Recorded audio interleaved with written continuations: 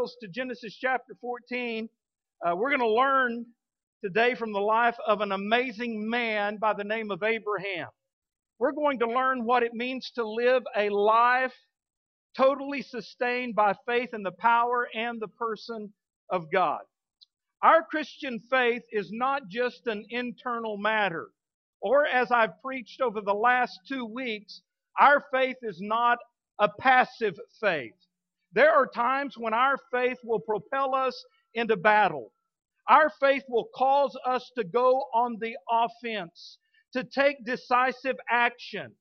And this is true for our friend Abraham as a crisis has developed in his family. Now, let me summarize what is happening in the first 11 verses of Genesis chapter 14. We might call this the Dead Sea War. There are two coalitions that go to war with one another. One coalition is made up of 4 kings and their kingdoms. The other coalition is made up of 5 kings and their kingdoms. Now, this coalition of 5 kings has been dominated not just by these 4 kings, but by one of the 4 kings in particular. They had just gone to war, and this one king had whipped up on them pretty good. Now, this coalition of 5 kings decided that they had had enough of this one king, and they decided to rebel, only to be defeated again by this one powerful king. Now, all of this is happening on the borders of the land in which Abraham and Sarah are living. No worries, but then it gets personal for them. One of the kings of the coalition of the 5 that was defeated was the king of Sodom. Now, you might remember from reading in the book of Genesis that Sodom is where Abraham's nephew, Lot, had moved. And so Abraham is in his tent one night. Sarah's just prepared him a great meal. He's finished the meal. He turns on CNN. That's Canaan's news network. And he becomes a little concerned. He learns that the towns of Sodom and Gomorrah had been attacked. So Abraham sets up in his recliner. Lot is in Sodom. What has become of his nephew, Lot? That's where we want to pick up the story in Genesis chapter 14, verse 11. Then they took all the goods of Sodom and Gomorrah and all their provisions, and they went their way. They also took Lot, Abram's brother's son, who dwelt in Sodom, and his goods, and departed. Now, folks, let me do a little time out here and remind you of something. There is a battle raging for the soul of every human being. Not only that, there is a battle raging for the soul of every member of your family. We do have an enemy. His name is Satan. He is the god of this world. And he is after every person in your family. And you know what? I know for a fact that he has carried off captive countless souls. The devil has attacked your family. Just like this enemy had attacked Sodom and taken Lot into captivity, Satan has attacked your family. And he has taken precious members of your family and he is holding them captive. Authentic faith does not mean that we passively sit around and just watch this happen. In fact, real faith will often cause us to step forward even into a fierce battle for the souls of the people that we love. From the experience of Abraham, we learn what it means to go into battle for our families. 4 things I want you to notice. Number 1, we need to be concerned about this battle because it is a real battle. There's a reason that Abraham's nephew Lot was in trouble. Go back to verse 12 and read it again. They also took Lot, Abram's brother's son, who dwelt in Sodom. Now, you remember the story about how Abraham and Lot divided up, and Lot took the fertile plain, and he moved and pitched his tent toward Sodom, and then eventually moved into this wicked city named Sodom. If we could go back and talk to Abraham in person, Abraham might say something like this about his nephew Lot. I'm really not surprised that this happened to my nephew Lot. I knew when he made the choice to move to Sodom that there were going to be big time problems. Sodom is a wicked city. And I knew that Lot could easily be sucked in to that cesspool of sin if he wasn't careful. But Abraham loved his nephew Lot. In spite of the mistakes that Lot made, Abraham loved him. However, I do suppose that Abraham could have said, well, Lot made his bed, let him sleep in it. He could have said, Lot went his own way and he got into trouble. Let him get himself out of trouble. He could have been indifferent to the dilemma of his family, but Abraham wasn't. He was concerned.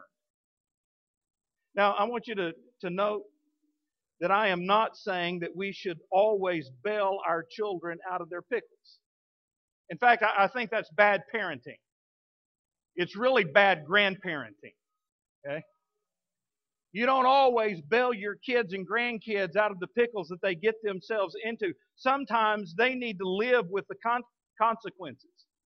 Listen, if they choose to go to the far country and waste their life on riotous living, that's a story in the New Testament, sometimes it's best to let them just kind of lay around in the pig's mire to realize the error of their way. But this is clearly a matter of life and death for Lot. And Abraham knew that it was time to act. And so act he did. Now, that just begs a question. Are we really concerned about the moral climate of America? Now, I know we love to gripe about it. I know we love to do that. I know we love to talk about it at the water fountain at work. I know we love to complain, but really, church, are we concerned about what's happening to the moral fabric of this country? Are we concerned with the world that our children and grandchildren are going to be left to inhabit? Let me tell you something, guys. This is not a playground that we're living in. It's not a playground out there. No, as a matter of fact, it is a battleground. Will the church of Jesus Christ be like kids playing on a playground, or will we be like soldiers fighting on a battlefield? Heaven help the child who doesn't have a dad or a mom or a church who is concerned enough to go to battle for that kid. So are we concerned enough? Really, I wonder, church, are we burdened and concerned about the condition of souls around us? Are we concerned and burdened about our own family members who are without Christ? So if we're going to win the battle for our families and for the lost souls of this world, it all starts with a burden on our heart. We've got to be concerned. It's got to matter to us. Number two, we've got to be courageous in this battle. Abraham was a man of peace. I mean, really, Abraham wasn't one of these guys going around looking for a fight. He wasn't trying to pick a fight.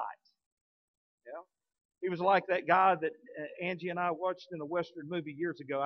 This is probably the reason Angie won't watch Westerns with me anymore. They're pretty predictable, you know. I mean, good guys, bad guys, Western movies.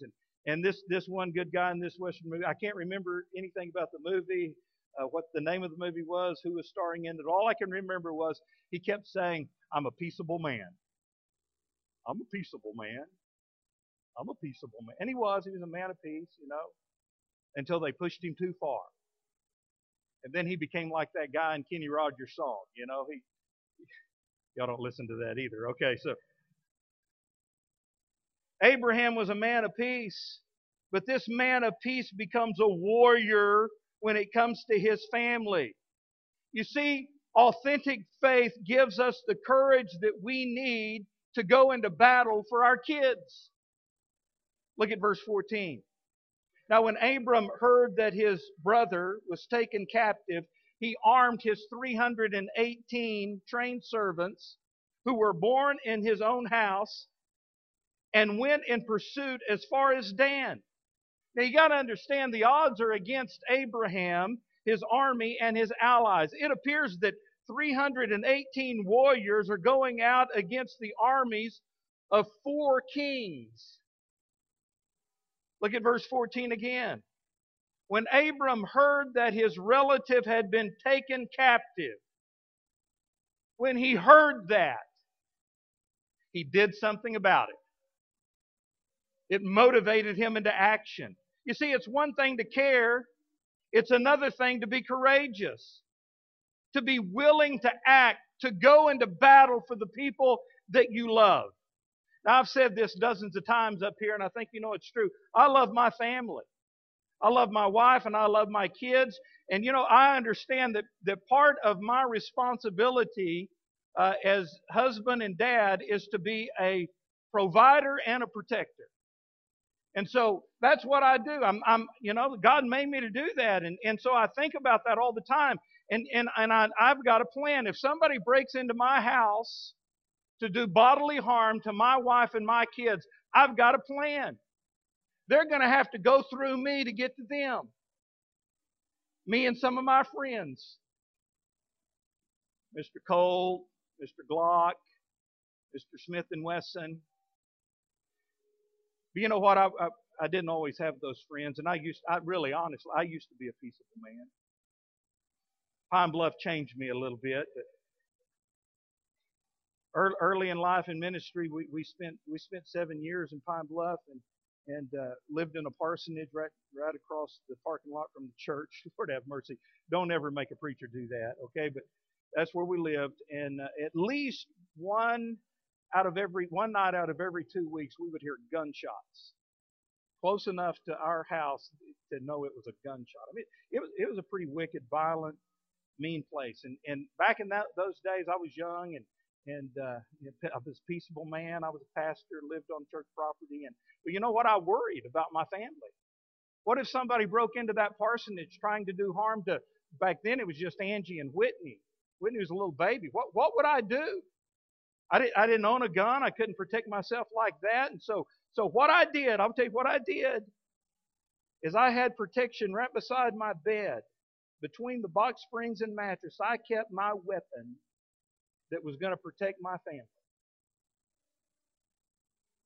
I was going to bring them up here, but I knew if I brought them up here, I would start twirling them around and hit myself on the back of the head, and I'd be knocked out for the rest of the service. Nunchucks. No, you know what I'm talking about? Anybody watch Bruce Lee years ago? Nunchucks, two wooden sticks connected either by a chain or a rope. You twirl them around. See, I would have done it if I would have had them up here. I used to be pretty good at nunchucks. I was. I did take Taekwondo. I was a green belt with nunchucks.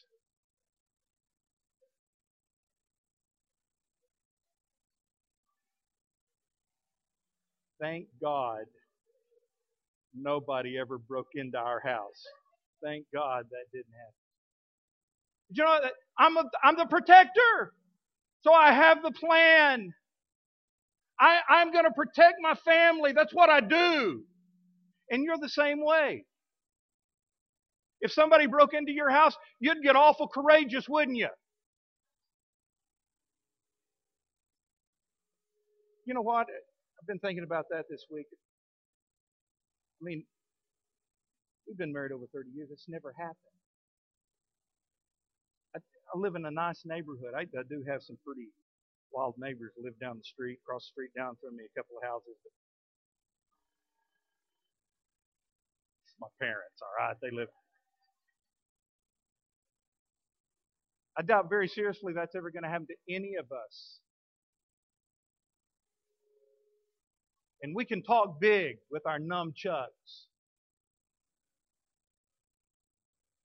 We say we would protect our family if an intruder came in to do them bodily harm. But do you know what? Every day, little things happen, little attacks occur to our family, and we just passively sit there and watch it happen. Let me tell you something, church. There is a powerful coalition, just like the kings of this army that took Lot captive. There are powerful forces at work in our world today, and they will use anything available to them. They will use the entertainment industry, pornography, drugs, alcohol, promiscuous sex. I want to tell you there is a thief who comes into your house to steal, to kill, and to destroy. This is a vicious enemy, and we need courage to go into battle for the souls of our families and other people that we love. Number 3, we need to be competent for the battle. We can no longer act like children playing on a playground. We must act like we are soldiers fighting on a battlefield. So let me ask you really quickly, do you know how to go into battle for your family? Verse 14 again says, "Now when Abram heard that his brother had been taken captive, he armed." That is, he gave them weapons. He had the weapons to give them, and he armed his 318 trained servants. They had been raised in his own household. Who trained them? I'm sure Abraham did. He armed his trained servants. Paul talks about the battle that we're in the very same terms.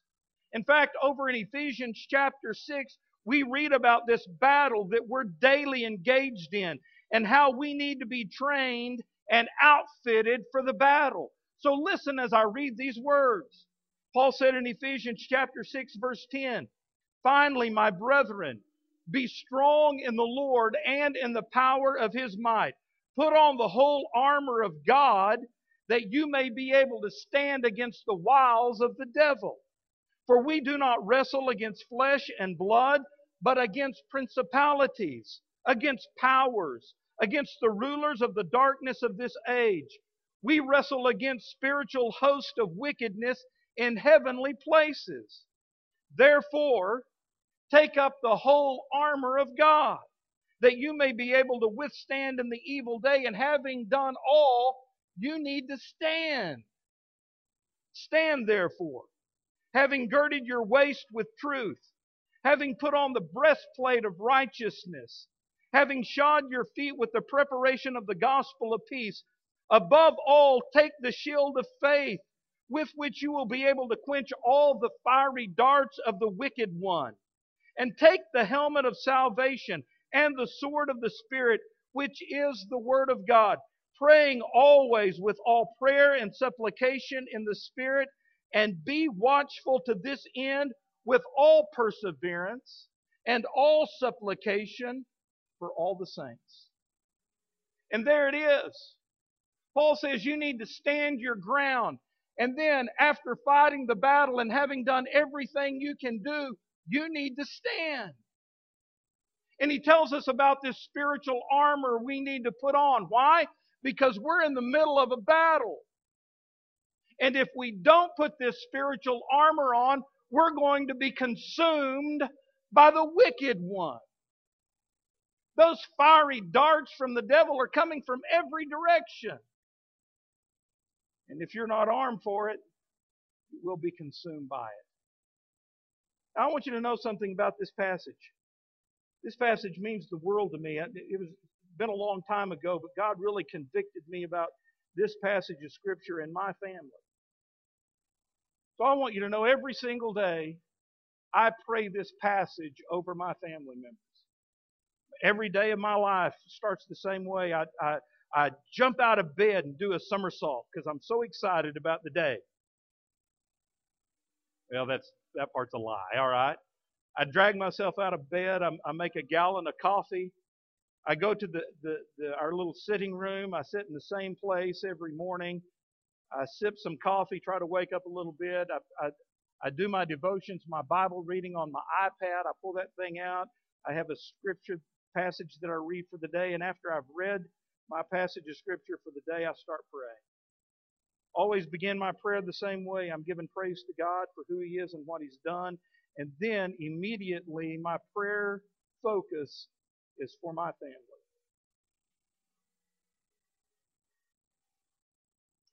I call their names out specifically. And then I place the armor of God on them piece by piece.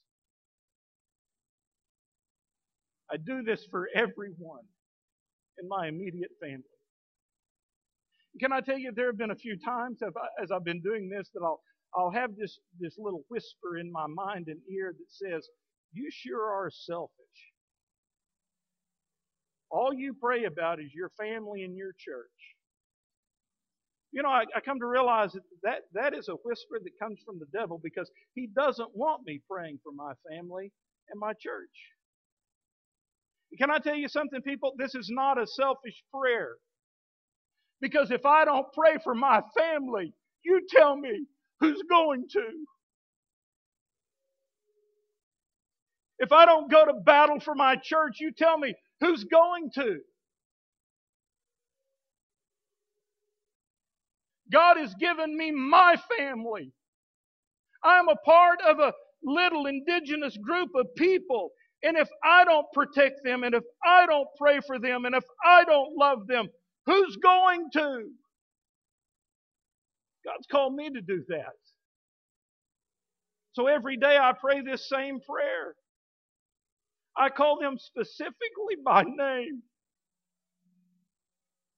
And I say, "Oh God, I place the girdle of truth, the belt of truth around their waist. I pray that they would put on today the shoes of peace. I pray that they would place upon their chest that breastplate of righteousness. Take up the shield of faith, the sword of the Spirit. Lord, may they wear the helmet of salvation, because they are living in a real world, and there is an enemy that is after them. So, Lord, please protect them." Now, why do I pray that prayer every day for my family? It's because we're in a war. Satan goes after your family with great intensity. His will, Satan's will, his desire, is to destroy your family and to destroy this church. And so you cannot give that ground over to him. Therefore, stand your ground in Jesus' name by placing the armor of God on your family in daily prayer. And then, having done that, you need to stand. Number 4, we need to be confident in this battle. Like I said before, the odds were against Abraham, his army, and his allies. It appears that 318 warriors are going against the armies of 4 kings. And humanly speaking, the odds are against them.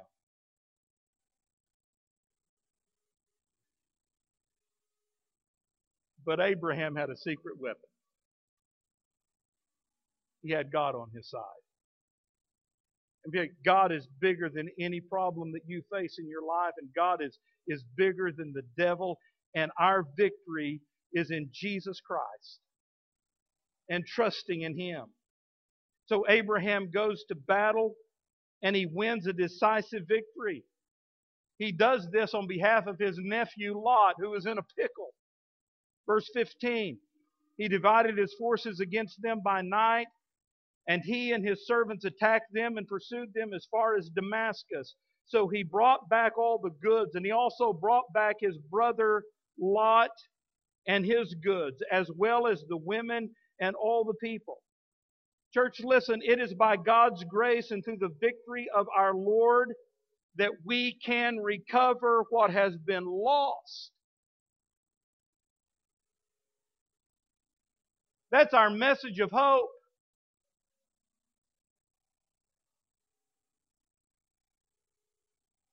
If we're concerned about the battle and we're courageous and we're competent and confident, and we go out and we pray for and we witness to and we do battle with the devil on behalf of those that have been placed under our protection, they can be rescued.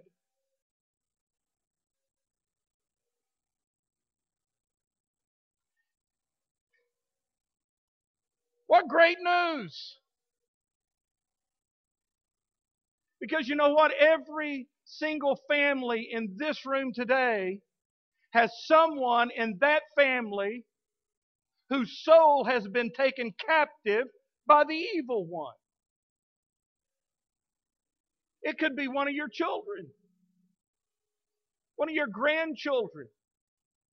It could be a brother or a sister, a mom or a dad, an aunt or an uncle, a nephew or a niece. But every one of us has someone in our family who's been taken captive. Now, you got a couple options. You can just sit back and feel sorry for them, or feel sorry for yourself, or say, you know what, big deal, they made their bed, they can lie in it. Or you can do something about it. But I ask again, if you don't intervene, and if you don't intercede, and if you don't go to battle for them, who's going to?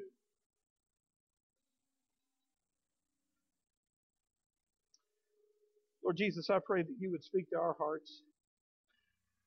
There's someone in this room who needs to ask for forgiveness because they're away from you. Maybe they've never been saved.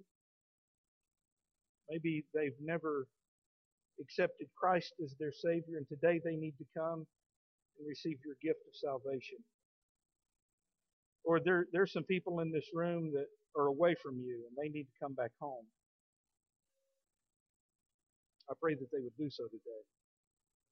Lord, for the rest of us who are Christians and doing the best we can to live for you, I pray, dear God, that you would burden our hearts today for our families and even our friends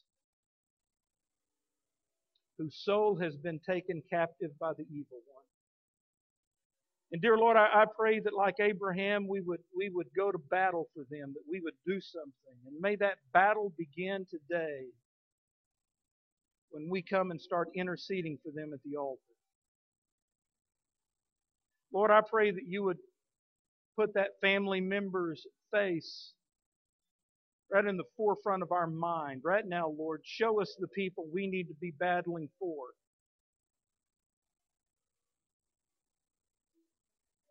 And then, dear Lord, I pray that we would have the courage to come and start praying for them.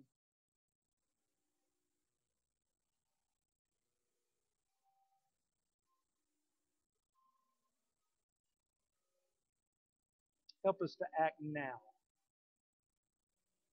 It's in your name we pray. I'm going to ask that you stand. Our altars are open.